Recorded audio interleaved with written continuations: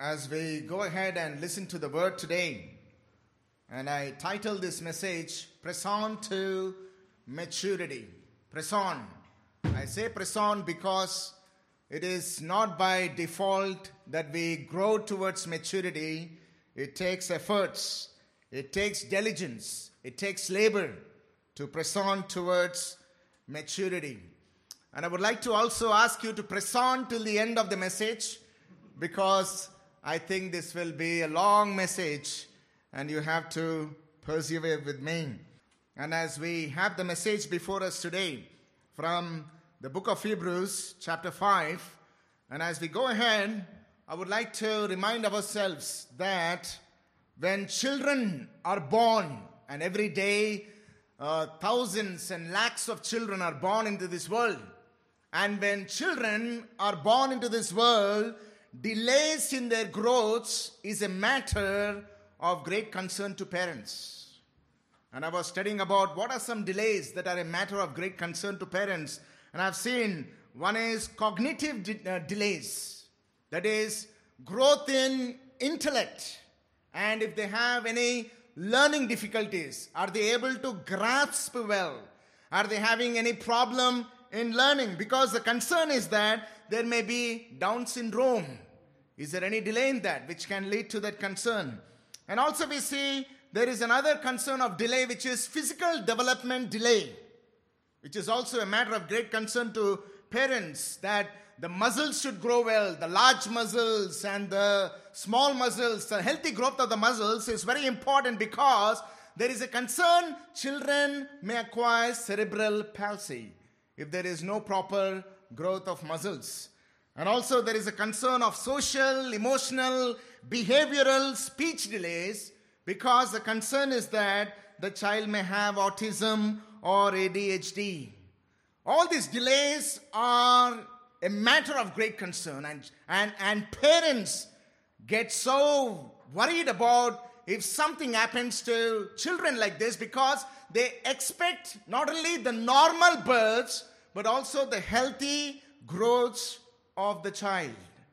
And what I would like to tell you is that much more concern of this cognitive and physical and social, speech and behavioral delays, there is a much more concern that we need to think about in the churches today. And that concern is very well expressed by Hughes, one of the faithful expositors of our time. And there are some dangerous delays that people who claim to be born again are having in these days. And we need to be very much concerned, much more than these physical and intellectual delays. These are very dangerous. And much more concern is that these physical and intellectual delays of children are not in their control. It is not in their hands. But the delays that we see in the churches today who claim to be born again, they are responsible for that. And Hughes makes a very important statement here that there is a massive tragedy few are aware of, and with which fewer still concern themselves, namely arrested spiritual growth, perpetual infancy, never becoming a big person spiritually, set against eternity. This is a tragedy of incalculable proportions. Those who claim to be born again, those who claim to be believers, we see that there is a great damage and danger that is happening to the churches, that there is no growth. People forever are living as babes.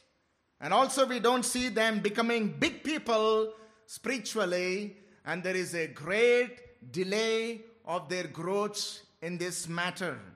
And that concern is what we see in these words of the author of Hebrews.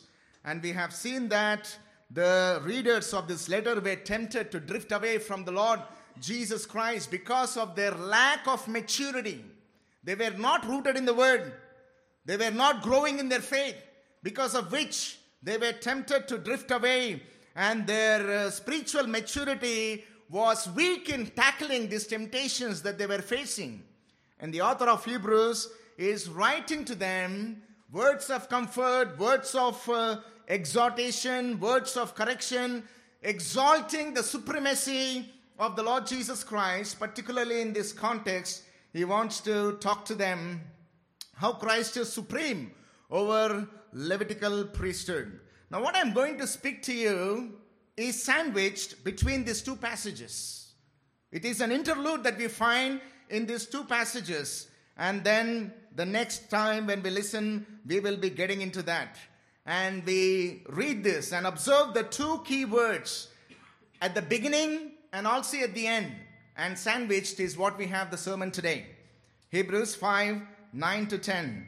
And being made perfect, he became the source of eternal salvation to all who obey him, being designated by God a high priest after the order of Melchizedek. And right after that, he started to speak about this. But at the end, we also see that what he says. He says here that he wanted to speak about Christ being a high priest after the order of Melchizedek. And Hebrews 6, 19 to 20, we see again the author mentioning here, we have this as a sure and steadfast anchor of the soul, a hope that enters into the inner place behind the curtain, where Jesus has gone as a forerunner on our behalf, having become a high priest forever after the order of Melchizedek. You see at the beginning he speaks about Christ being a high priest after the order of Melchizedek, and even at the end he speaks about Christ being a high priest forever after the order of Melchizedek, and in between he gives these words of correction. You can see that the author was very upset with his readers. Previous sermon we heard great words of comfort, very encouraging. Praise God for that. But God also is concerned about the state of the spiritual level of the church, and he gives here solid correction to these believers. There are 4 sad states that we see expressed in this passage. 4 sad states. The first sad state that we see is that these people lacked understanding of great and deep. There is a lack of understanding of great and deep doctrinal truths. Right? And as we get into this, we see that the author was very much concerned about the responsible hearing of his people. The responsible hearing. We see the first warning in Hebrews chapter 2 verse 1. How responsible they should be about what they were hearing. We see here in 2:1, therefore we must pay much careful attention to what we have heard, lest we drift away from it. We see that they were not paying careful attention. Maybe like many church members today who merely listen to the word without paying any attention and leave whatever they have listened once they cross this church hall. That is how they may be. And the author was very much concerned that the words that you have been hearing are not mere words. These are very important words, and you have to pay careful attention to that. The second warning we hear about how they were hearing is in Hebrews chapter 4 verse 7. It says here that today, if you hear his voice, do not harden your hearts. That's the second warning that we see. Pay attention, do not harden your hearts. Be tender when you listen to the word of God and allow the word of God to work in you and believe in the words of life. And the third warning that we see, what we have been listening today, is Hebrews chapter 5 verse 11. After he spoke about the order of Melchizedek and how Christ is supreme, he says here that about this we have much to say, not little. There is so much that I would love to talk to you about how Christ is supreme over the Old Testament Levitical priesthood, and most particularly in the order of Melchizedek. I want to talk to you, but he says here that it is hard for me to explain to you. And what's the reason for that?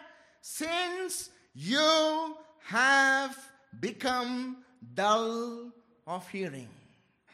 Because of your dull ears, I'm not finding it easy to speak these words to you.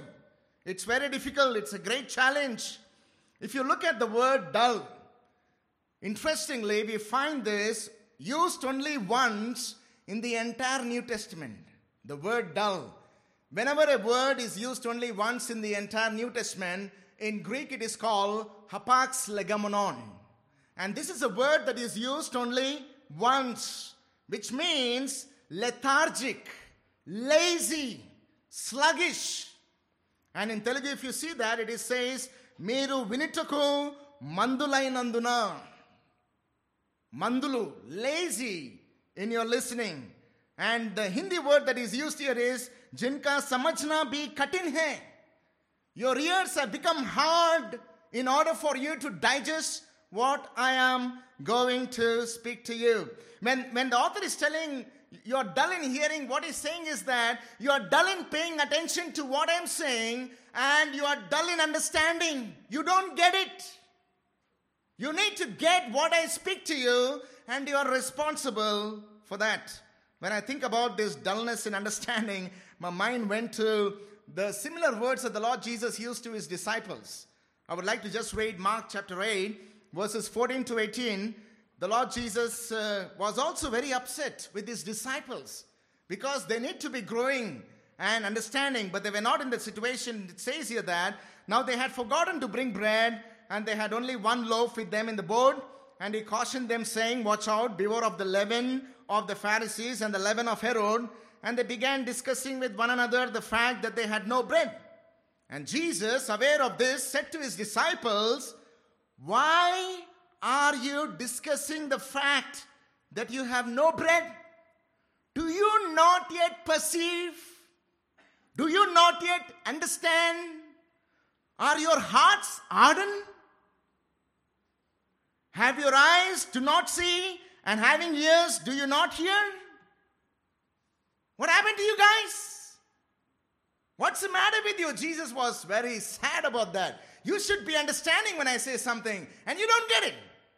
Because you're not sharp and quick in listening, understanding the word.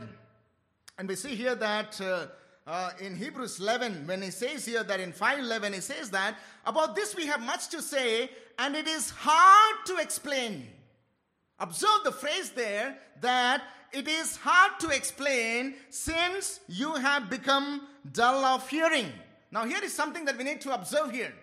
When the question that we need to ask here is, why was it hard for the author of Hebrews to explain to the listeners? Why?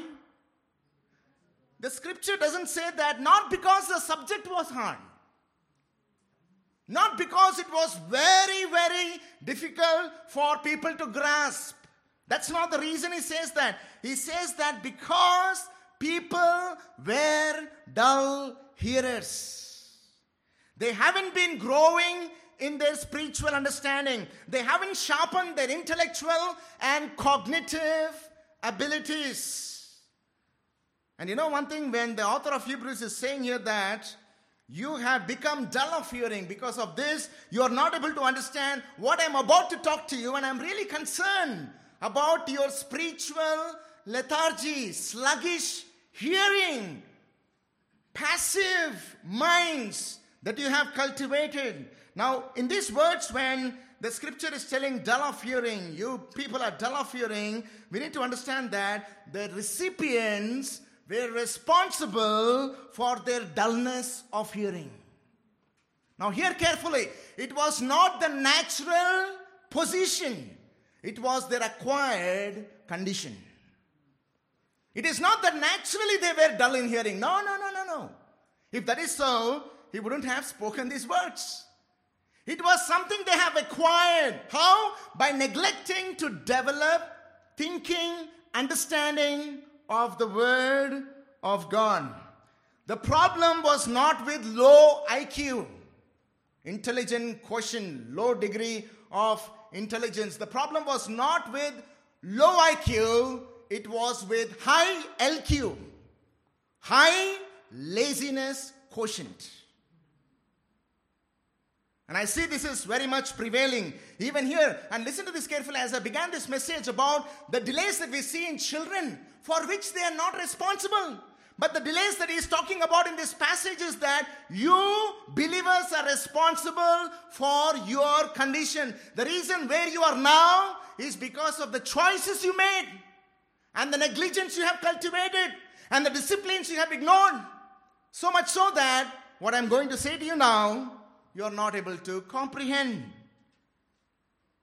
You know one thing, brothers and sisters, that I want to tell you, because there were times even some of us preachers also struggle. When believers don't grow in their understanding of doctrinal truths, if they are passive listeners and if they don't work hard to cultivate their spiritual understanding, when they remain in that passive, sluggish state of hearing the word, preachers have a hard time speaking to them. It is hard for preachers to speak to believers who are dull in hearing because they haven't developed. They have neglected the discipline here because they think that it is the preacher's job who should be slogging through hours and hours and prepare sermons and stand there and preach, and I have to just sit like a wooden box and listen and just leave right after that. I love what Puritan Richard Baxter, a powerful writer and preacher he was in his time, and he gave a solid advice here to the believers. Hear this, what he says, the Puritan Richard Baxter. Make it your work, believers, with diligence to apply the word as you are hearing it. Don't be a passive listener. With diligence you hear and apply that. Cast not all upon the minister. Don't throw entirely on the preacher, as those that will go no further than they are carried by force. Don't think that just by listening you will be just swept away by the message. No, you need to work hard. As a preacher preaches hard, the listeners listen hard. Or else the devil is there next to you to lull you to sleep, to distract your mind from other things. And you need to be really aware that listening to the word of God is a spiritual warfare, lest the devil sits on your head and distracts your mind. Be careful of how you hear. And he says here that you have work to do as well as the preacher, and should all the time be as busy as he. You must open your mouths and digest it, for another cannot digest it for you. Understand, when he says open your mouth, open your ears and understand what the message is. When the word of God is being spoken, when the word of God comes to you, when you study the word of God, open your ears and digest it. Nobody can do that for you. And you're responsible for the situation that you are in. You don't think this is a tragedy in the churches today? Think about yourself. What kind of a listener are you? The Holy Spirit, who knows the hearts of everyone here, what will He testify about your state of hearing the word of God? Will He say that this woman, this child, or this man is a diligent hearer? Or will He testify, dull hearer of the word of God? And that is why it says here that about this we have much to say, and it is hard to explain since you have become dull in hearing. Now hear this carefully, my dear brothers and sisters, something that I would like to tell you, profound. If these are the words He spoke to the first century believers, whose literary rate was not more than 3%. The literacy rate was not more than 3% in the first century. If these are the words He spoke, what should He be speaking to you and me today, when there is a high rate of literacy and I become worse in listening than these first century believers? Think about it. I think that if the author of Hebrews was here, man, with the amount of education that you have, with the amount of literacy rate you have, with the amount of exposure to digital media and all the accumulation of the information that you have, how can you guys be so dull in your hearing? I think he must have been even more greatly upset. William Lane, the Bible scholar, he makes a statement here. Hear this carefully. Brothers and sisters, don't take it light, your dullness of hearing. It's a dangerous malady of your spiritual state. It's not a very simple thing. William Lane says that deafness or dullness in receptivity is a dangerous condition for those who have been called to radical obedience. If Christian life is a radical life, if Christian submission is a radical submission, if Christian faith is a radical faith, and if you are dull in hearing, you are in a dangerous position, giving room for the devil and to sin to reign your life. And the second thing that he expresses is sadness. After speaking about their lack of understanding of the great doctrinal truths, the second thing he says about that you even lack teaching and encouragement to others. Because of your dullness of hearing and lack of understanding, you are not in a position to invest your life in others. Hebrews chapter 5 verse 12 says here that, For though by this time you ought to be teachers. You need someone to teach you again the basic principles of the oracles of God. What we need to understand here is that it says, for though by this time. What time? If I see the way that you have become Christians long back, and the years have been Christian, it seems that these have been long-standing believers. These have been in Christian faith for some years. We don't know how many years, but it seems that they have been long-standing believers. And it says that despite you being Christians for so long, you should become teachers by now, but someone has to teach you the ABCDs of Christian faith. That's your level of understanding, is what the author expresses here. Now, when I thought about it, two questions came to my mind, which I would like to speak to you. You know what are the two questions? How long have you been a Christian, and how long have you grown? How long have you been a Christian, and how long have you been growing? There are people who boast about, 5 years back I became a Christian, or 10 years back, and 15 years back, and still they are infants, babes. They don't grow towards maturity. Charles Swindoll, a very good writer of our time, he says that older doesn't mean necessarily wiser and more spiritual. You can be an old, immature person. Age should be an indicator of spiritual maturity, but in too many cases, people fail to grow up as they grow older. And you are growing. All of us are growing. Some are somewhere in 10s, and now you are in 20s. Tomorrow you will be in 30s, and then in 40s, or 50s, or 60s. If you don't work on your dull hearing, if you don't work on your intellectual understanding of the Word of God, you will be forever a babe, not getting when God speaks. And also you will not be in a position to invest your life in others. I remember, in line with what Charles Swindoll said, someone also said that maturity doesn't always go along with age. Sometimes age goes alone. They only grow, but there is no maturity. And it's very hard. You find people, think about, the people who are in 30s and 40s and 50s. Do you enjoy their conversations? Do you find weightiness in their conversations? Do you find depth in their talk? Very few. Very few. Why? Because they didn't grow. They haven't been mature. And that is why it says here that you need to work on your dull hearing. You need to understand, brothers and sisters, there is a price to pay for maturity. It doesn't descend upon you automatically as you grow older. That is one reason I don't like my birthdays, because it reminds me, man, you are becoming older. How long have you grown? And it is one of the most depressing days of my life. I think about, I wasted my life, I wasted my days, I wasted my time. Oh Lord, when will I be happy that I was born in this world?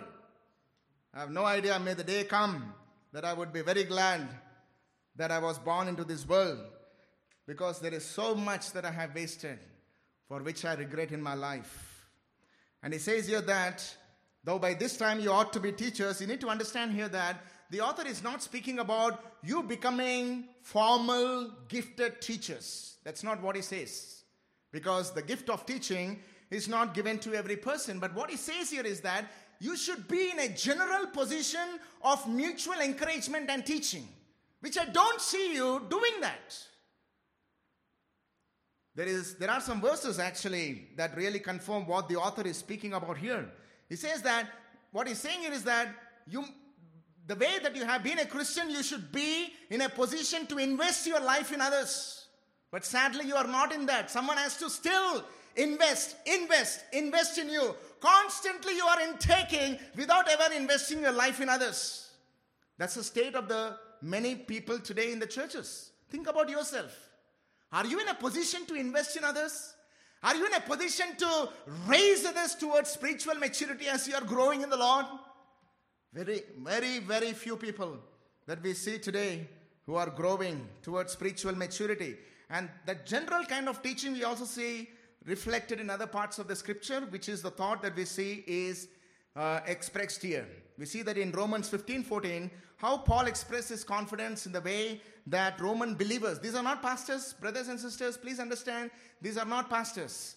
These are believers, ordinary believers. But you see what Paul says here. I myself am satisfied about you, my brothers, that you yourselves are full of goodness, filled with all knowledge and able to instruct one another. I am confident that you are able to invest your life in each other, able to build each other, able to encourage one another and instruct one another. Do we see that happening in our time? Colossians 3:16.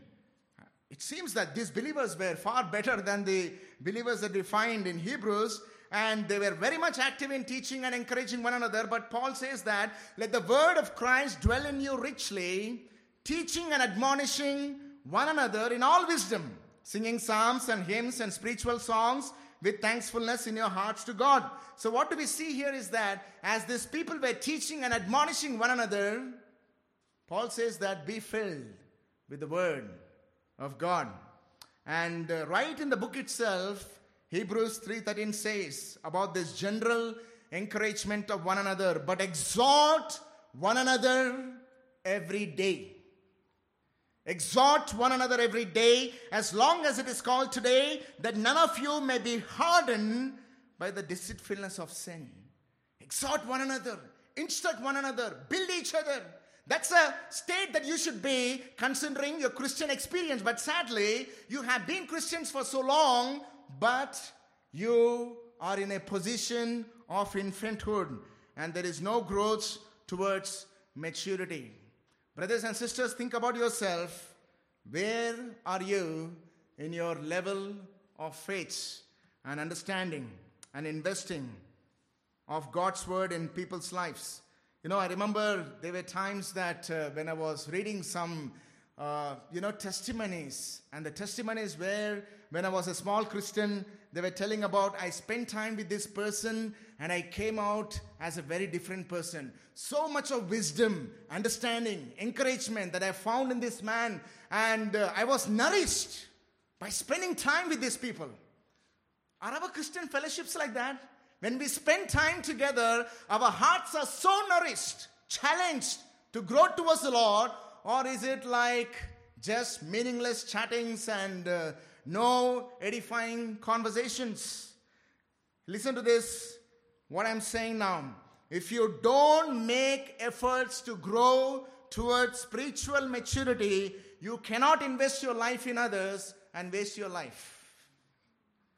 If you don't grow, you cannot help others to grow. You need someone actually to help you grow.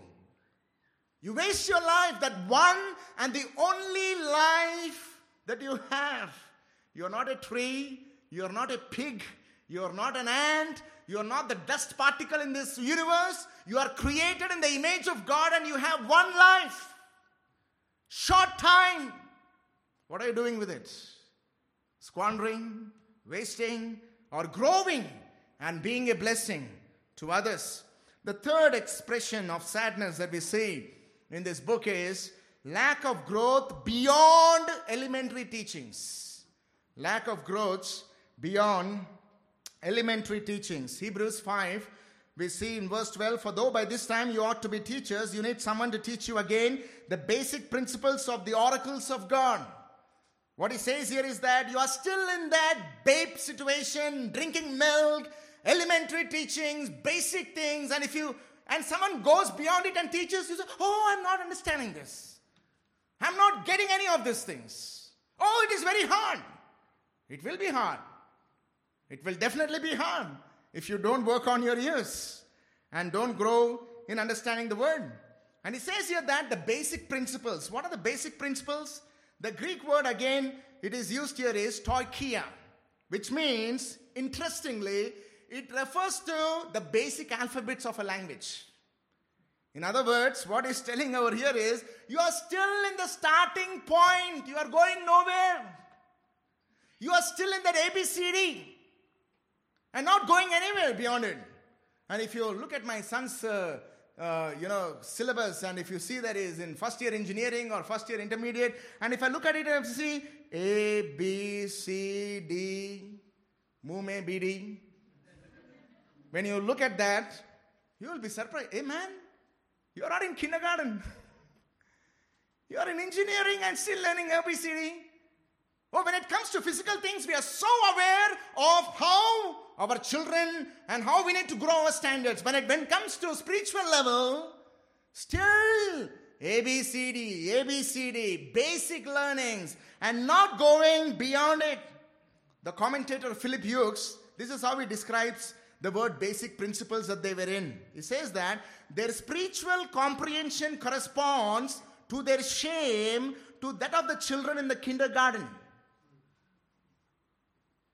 That is how their level of understanding is to their kindergarten children, who, unable to read or write, have to start at the very beginning by learning their ABCs. And I think, brothers and sisters, and I say this with love and care and concern, I think many of you, as a shepherd, I know that you should be concerned about the kindergarten Christian that you are still here, even after being in this church and in your faith for some time. And you are responsible for that because you are not working hard to grow towards maturity. And the basic principles also is similar to the elementary doctrines that we see in chapter 6 verse 1 and 3. We see here that the other words that he uses is, therefore, let us leave the elementary doctrine of Christ. Basic principles, let us leave and go on to maturity. Not laying again a foundation of repentance from dead works of faith toward God and of instruction about washings, the laying on of hands, the resurrection of the dead and eternal judgment, and this we will do if God permits. So when author is saying here, let us leave the elementary doctrine of faith in Christ, what is not undermining the basic principles and the elementary teachings. He is not undermining. What he's telling is, rise from there. In fact, if you see here that the 6 factors that he mentioned here, he mentions in 3 categories. The first thing he says, repentance from dead works and faith toward God. We know that very well, that he's talking about we are not justified by works but by faith in the Lord Jesus Christ. He's speaking about conversion. And right after conversion, what happens? Instruction about washings and the laying on of hands. Now, this plural washings has become a great confusion to many people. What could it be? Because if this is baptism, it is only one. Probably they were Jews, so they might have had some ritual cleansings at the same time. We have no idea about it. And then when it speaks about the laying on of hands, maybe it's speaking about conferring of the spiritual gifts, which was very common in the early church, laying on of hands and conferring spiritual gifts to new believers. So what this speaks about is the conversion and the initial time of the conversion. And then he speaks about the last things. He says that even these are basic principles, resurrection of the dead and eternal judgment. So what we see here is that we see that they were very much concerned about conversion and about the last things. So do you see that? This is where a lot of people also today are concerned about. Believe in Christ, take baptism, Jesus is coming soon, I'm going to rise from the dead, I'm going into eternal life, and that's a hope that we have. And what do we do in the interim? Spend time with mobile. Spend time with people chit-chatting. Spend time doing other things. Don't work towards maturity. Why? You are saved. You are going to heaven. There is nothing for you to do now. Just go to the church, listen to sermons, forget about it right after you listen. Go and just live a normal life. waiting for the Lord Jesus to come so that he can take you up to heaven. Until then, waste your life. That is what is happening today, my dear brothers and sisters. They think that conversion is important, eternity is important, spiritual maturity is not my concern. And that is what he says, that go beyond these basic principles of conversion and initial things about you becoming a Christian and you waiting for heaven, which is good. Now here matters. I remember actually when we all read How People Change by Paul David Tripp, he says that the biggest problem with Christians today is that they believe what Christ has done in the past, they believe what he's going to do in the future, but they don't connect him to how they live at the present. Because of which people don't change and mature, which is a very sad thing. The fourth concern that he expresses here is lack of solid theological and moral discernment. He says in verse 12, 5:12, you need milk, not solid food. For everyone who lives on milk is unskilled in the word of righteousness since he is a child. But solid food is for the mature, for those who have their powers of discernment trained by constant practice to distinguish good from evil. So he speaks about two kinds of people, the child and the adult. And he speaks about two kinds of substances, the milk and the solid food. And how do you measure the growth of a child? How do you measure the growth of a child normally? It's very clear here that they grow from drinking milk to eating solid food. If you come to my house and if I still suck milk, you would be wondering, Stephen, you are 46 years old, you can drink milk and boost, which is okay. But if that is your staple diet, you will be wondering, are you a child or are you growing? And if you come to my house and you see that my library is all kindergarten books, A, B, C, D, rhyming and drawing and all, what's the matter with Stephen David? What's happening with him? Because children grow from learning basics to deeper subjects. That is how we measure the growth of the children.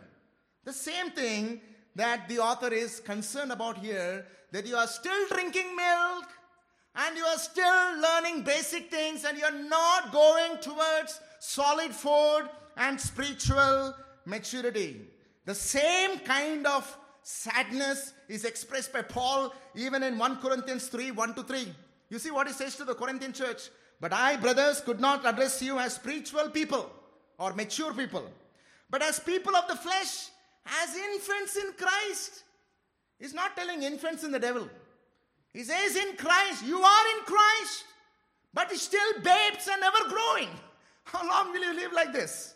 I fed you with milk, not solid food, for you were not ready for it. Do you see that? It is your problem that you're not getting the solid food. You're not ready. Still babes. And even now you are not yet ready, for you are still of the flesh.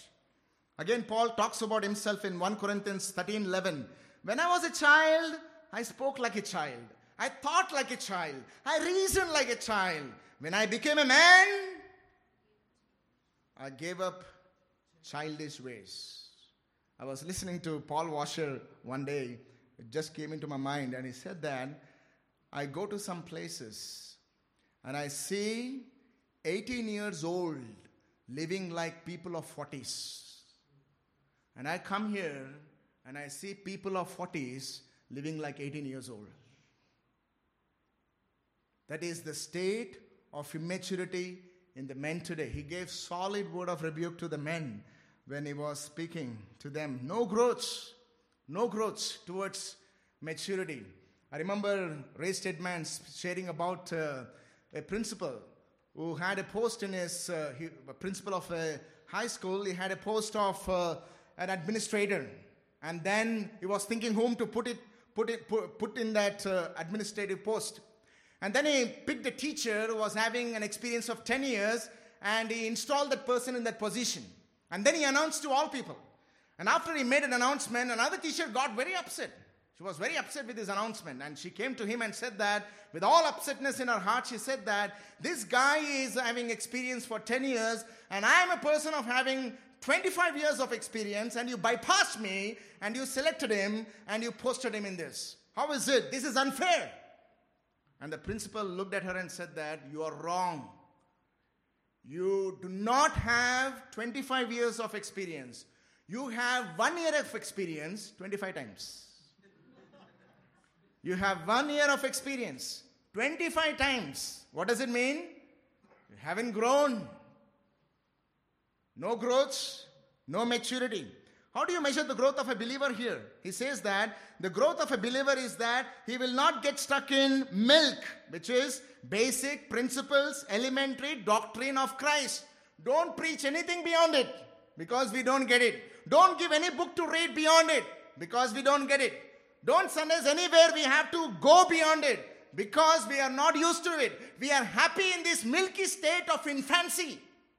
Please treat us like puppets or like puppies or like babies. And we are very happy in that. How many of you are very happy in this infanthood, spiritual infanthood? Be careful of that. That is not God's will for you. And such people, the Bible says they are unskilled in the word of righteousness. What does it mean, unskilled in the word of righteousness? They don't have solid doctrinal understanding and moral discernment. They don't have solid doctrinal understanding and moral discernment. And he says here that mature people are the people who eat solid food, and those who have their powers of discernment trained by constant practice to distinguish good from evil. Now, what is this solid food? It says about this solid food are the people who train the powers of discernment. Do you understand the meaning of discernment? That means an extreme knack and insight into finding what is right and what is wrong. Because there are a lot of gullible people who hear anything and say, hallelujah, praise the Lord. Who believe anything and say, wow, this is wonderful. Who do anything and say that this is good. No moral discernment. That's a tragedy of the churches even today. And that is what he says, that train your powers of discernment. How? By constantly listening, studying, and putting it into practice. Not merely listening. Now here is a point that we need to understand in these few words that the author has put over here, that solid doctrinal understanding leads to moral discernment. Practical righteousness. There are people who build swollen ears and big heads, but they have no moral discernment. That is not what the Bible speaks about. Now here is a caution that I would like to give you. Sound doctrine without devotion to practical righteousness makes you a clever devil. Sound doctrine without practical righteousness makes you a clever devil. And there are very clever demons in the churches today who have doctrinal understanding but no moral righteousness. Another question here. Devotion to practical righteousness. Be practical, brother. Be practical. Don't be doctrinal. But here is a caution. Devotion to practical righteousness without soundness in doctrine makes you a gullible child. What is a gullible? Anyone gives a chocolate? The child is kidnapped. Gullible child. No sense of discernment. No sense of understanding. Immature. And that is how you will be if you only think about being practical and no need of doctrine. Right? So, I have a few minutes, and based on what we have learned, I want to throw off some very important applications based on what we have read. Right? And before we go ahead, I want to tell you something. And this is what J.P. Moreland, one of the books that really challenged my intellectual cognitive thinking is J.P. Moreland's Love the Lord with All Your Mind. That is one of the few books that I have read, almost. And it was such a great blessing to my soul of mine. And this is what he says. Hear this carefully. How many of you think about, when you think about Christ-likeness today, people think about becoming a Karnamaidu. That is what they think is Christ-likeness. Amalara, Ayalara. That is what is Christ-likeness. Please remove that Dayamaidu, Karnamaidu from your mind. Christ is not like that. If you look at the Gospels, he is a tiger. He is a lion. He is a lamb. But people were having difficulty to reason with him. We need to be very careful about what we think about Christ-likeness. And J.P. Moreland, he says here that the role of intellectual development is primary in evangelical Christianity. You know, when I was reading this book, I realized that there's Jehovah's Witnesses, Mormons, Christian Science, all these cults were born when church became very anti-intellectual. And these false teachings came out and grabbed all these people. And he says that the role of intellectual development is primary to evangelical Christianity. If we are to have Christ formed in us, we must realize the work of God in our minds and pay attention to what a Christ-like mind might look like. As our Savior has said, love the Lord your God with all your heart and with all your soul and with all your mind. You see that? You have to love God with all your mind. And how do you love God with all your mind? By growing in intellectual understanding, you express your love for God. Lord, I am hungry to know you, and this is how I am growing. And then he says here, to do this, we cannot neglect the soulful development of a Christian mind. You cannot become like Christ if you don't develop your mind. That is what he said. If you want to believe it, just see what I'm going to talk to you now. Luke 8:46-47. When Christ was just 12 years old, observe this, he was a bacha, a kid, 12 years old. Where do you find the 12-year-old today? He'll be with the mobile phone playing video games. But you see what Christ was doing here. After 3 days, they found him in the temple, sitting among the teachers. What was he doing? Listening to them, asking them questions, and all who heard him were amazed at his understanding and his answers. Oh, you might be saying, oh, he's God. That's a good excuse for us. See? Was he born as an omniscient mind? Please look in the same chapter, Luke 2:52. Luke 2:52. And Jesus increased in wisdom and in stature and in favor with God and man. Brothers and sisters, yes, Jesus was divine. But when he was learning, he learned as a human. He was not born with an omniscient mind, knowing everything, and he doesn't need to learn. That's what now the Bible says.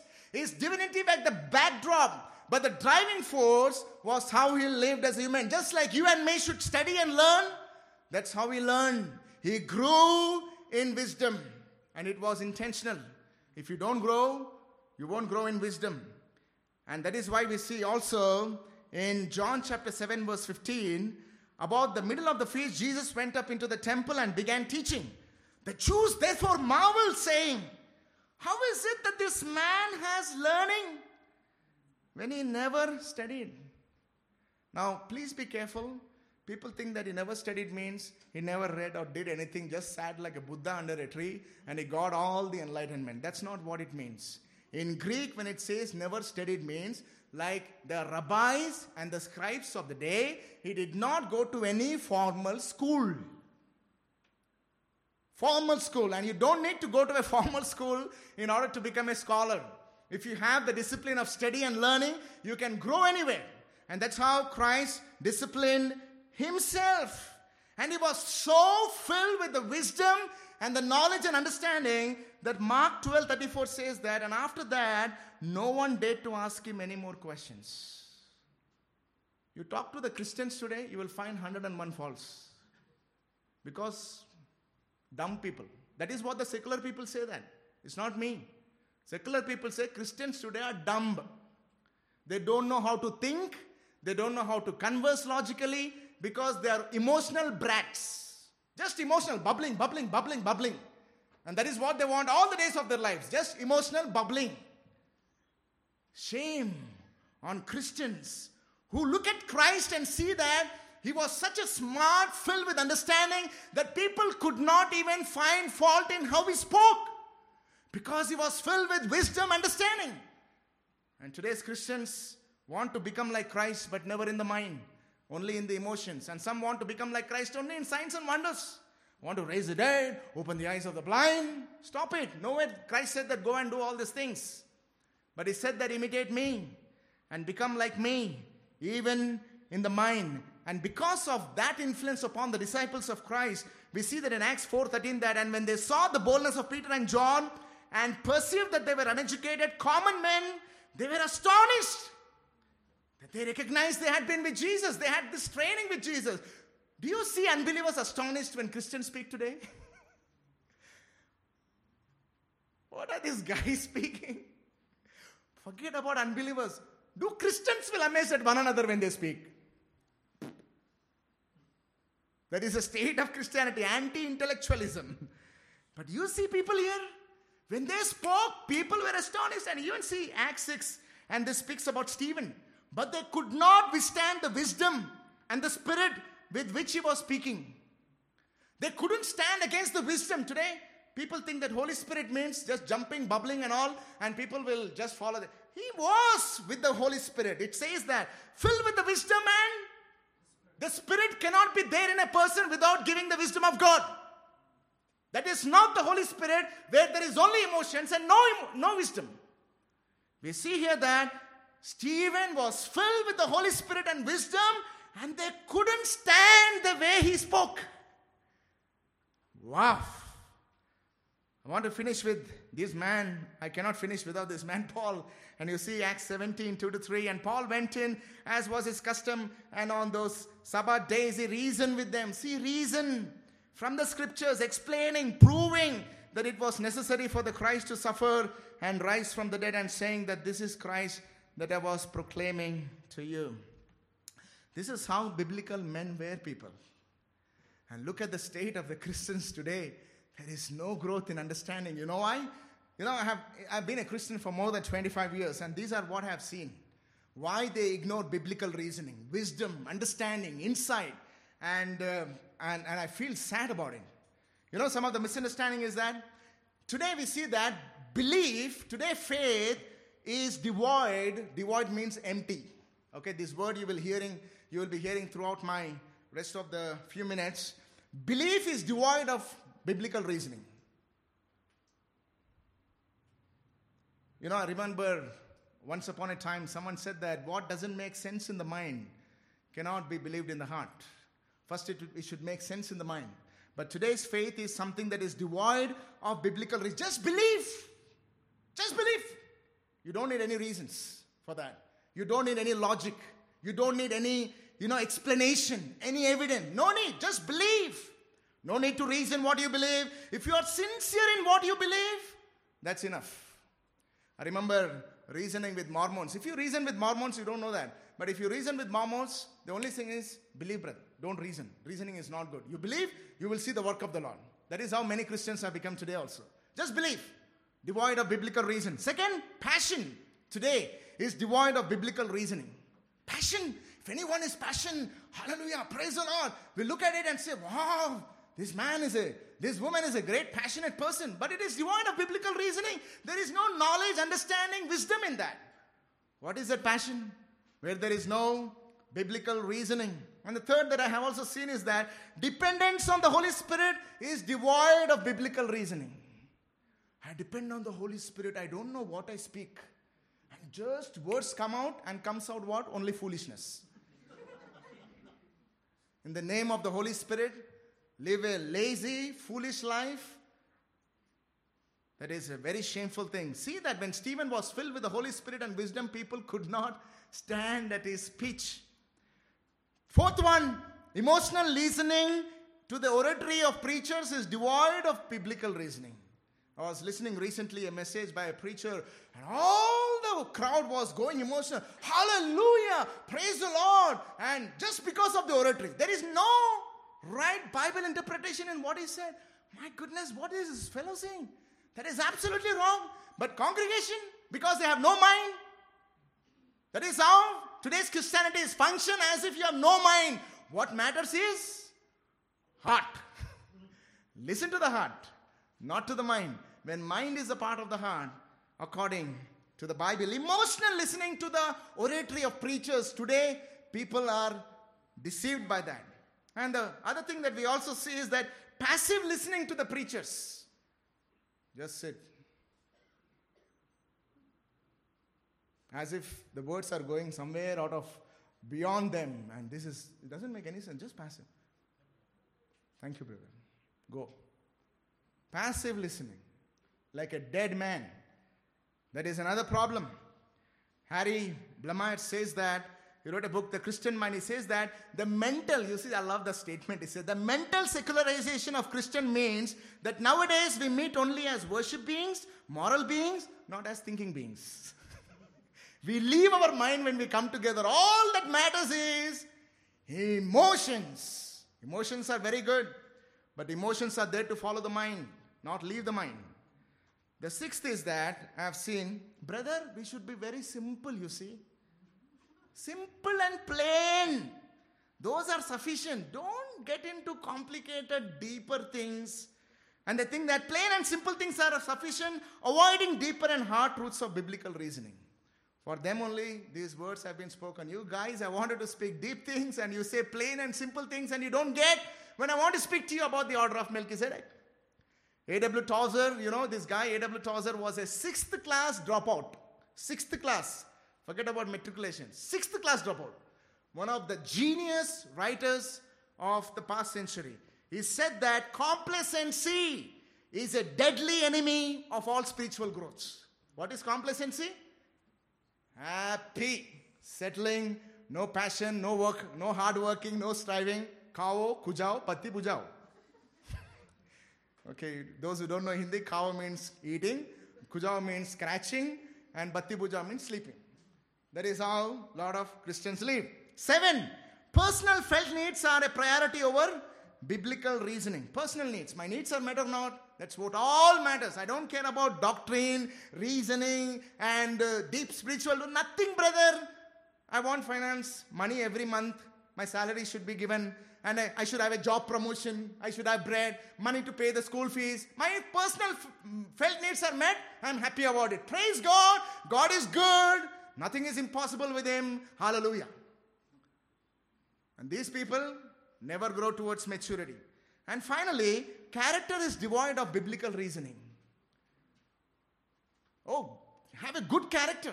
I don't believe having a good character without a proper reasoning. But there are a lot of people think that character matters, brother. And those character, you will find gullible mind in that. Easy to be deceived and misled.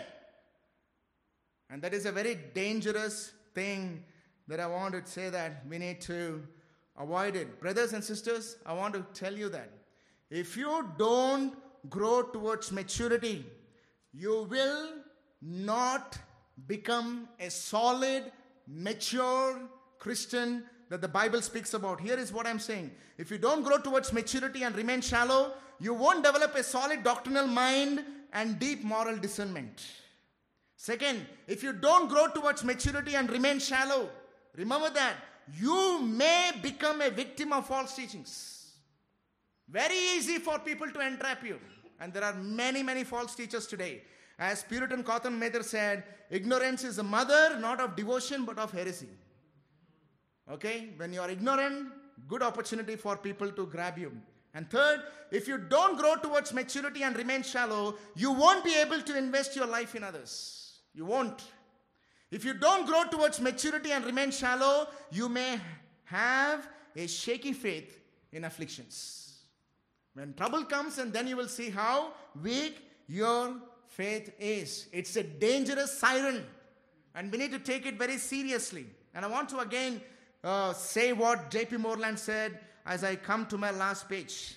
If we are going to be wise, spiritual people prepared to meet the crisis of our age, we must be a studying, learning community that values the life of the mind. We need local churches dedicated to the task of training believers to think theologically and biblically. These are the churches we need. These are the churches we need to plan that trains believers not just to give attendance on Sundays and just leave, but how to think theologically and biblically.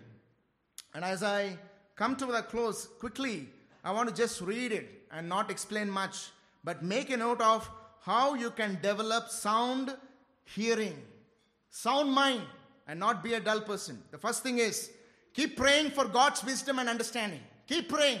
And every day, this is my prayer. Lord, give me wisdom, understanding, knowledge, insight, discernment. I don't want to be a fool.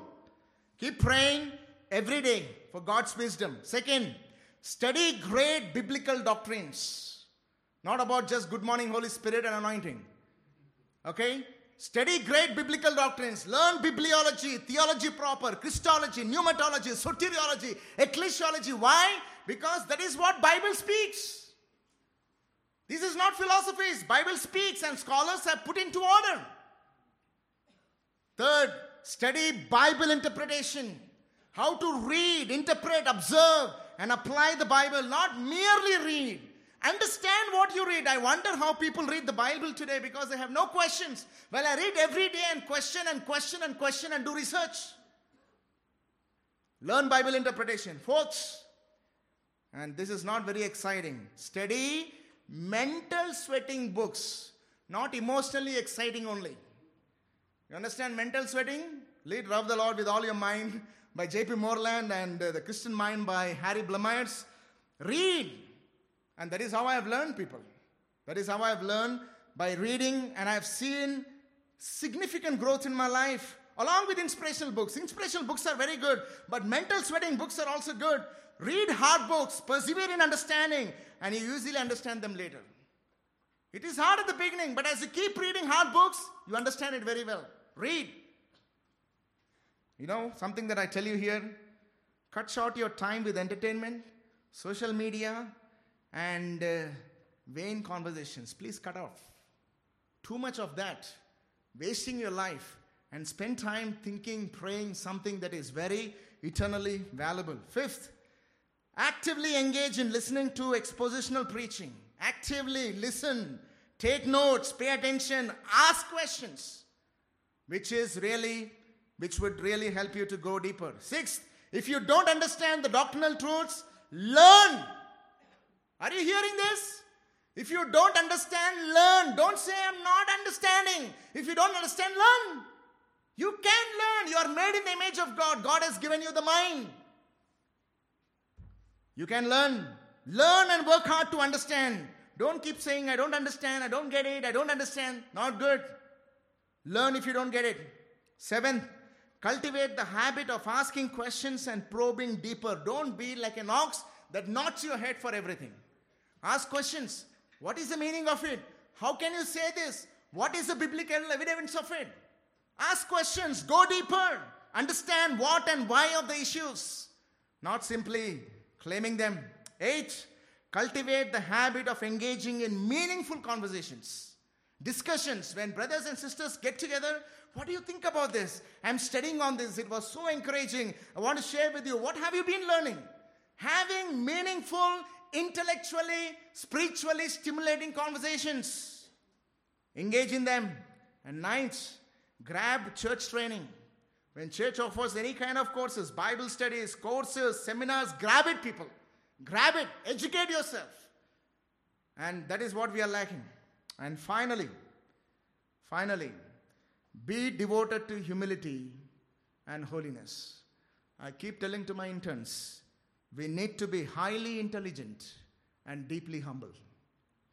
Because if you don't have humility and holiness in everything, we will become clever demons and devil, but not Christ-like.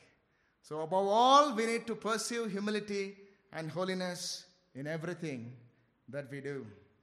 I would like you to think about it and examine yourself where you are in the way that you understand.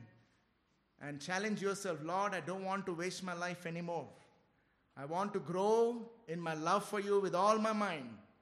And I want to get deeper into the doctrinal truths.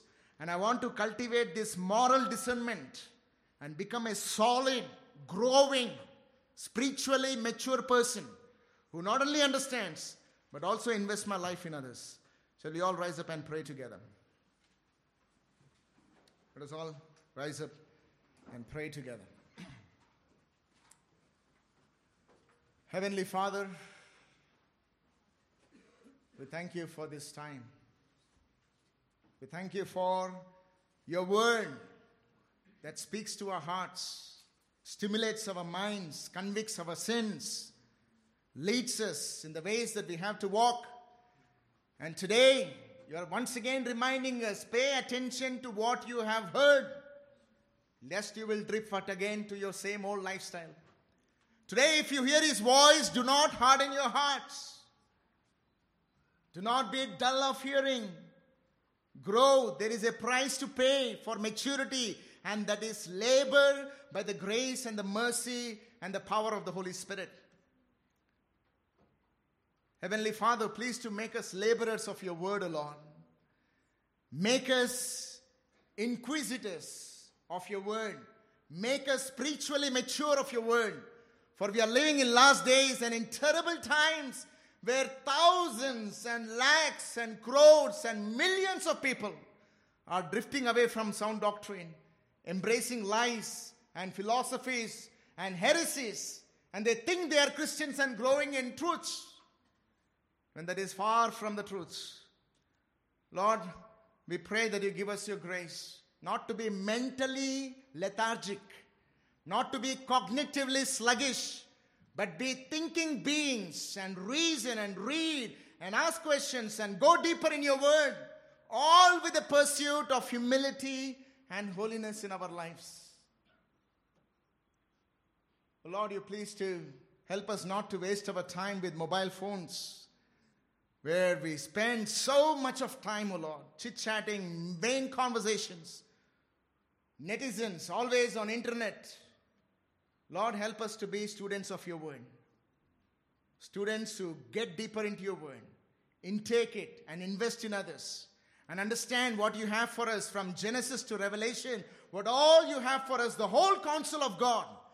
May we treasure it and become like Christ, O Lord, both in his obedience and also in his intellect. O Lord, what a courageous lion he was. When we think about it, what solid wisdom we find in what he spoke, that people couldn't reason with him, find fault in his conversations, find fault in the way that he lived his life. And that is what we want, O Lord, that holiness and humility and intelligence and understanding and maturity. Make us Christ-like. Humble us, O Lord, and be glorified. Once again we pray all together, have mercy on us and deliver us from laziness. Laziness which is prevailing, a curse upon Christianity. Save us, O Lord, from this laziness and make us laborious in the Holy Spirit. In the name of our Lord Jesus, we pray with thanksgiving. Amen. Amen.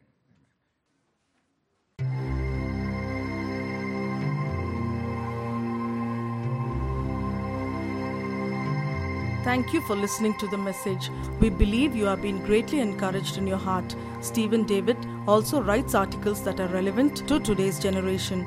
You may read them on his blog, www.messageforourage.blogspot.com.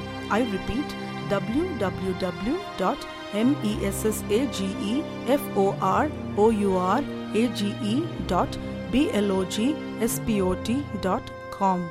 You may also email him at cstephendavid@gmail.com. I repeat, cstephendavid@gmail.com. Grace and peace be to you.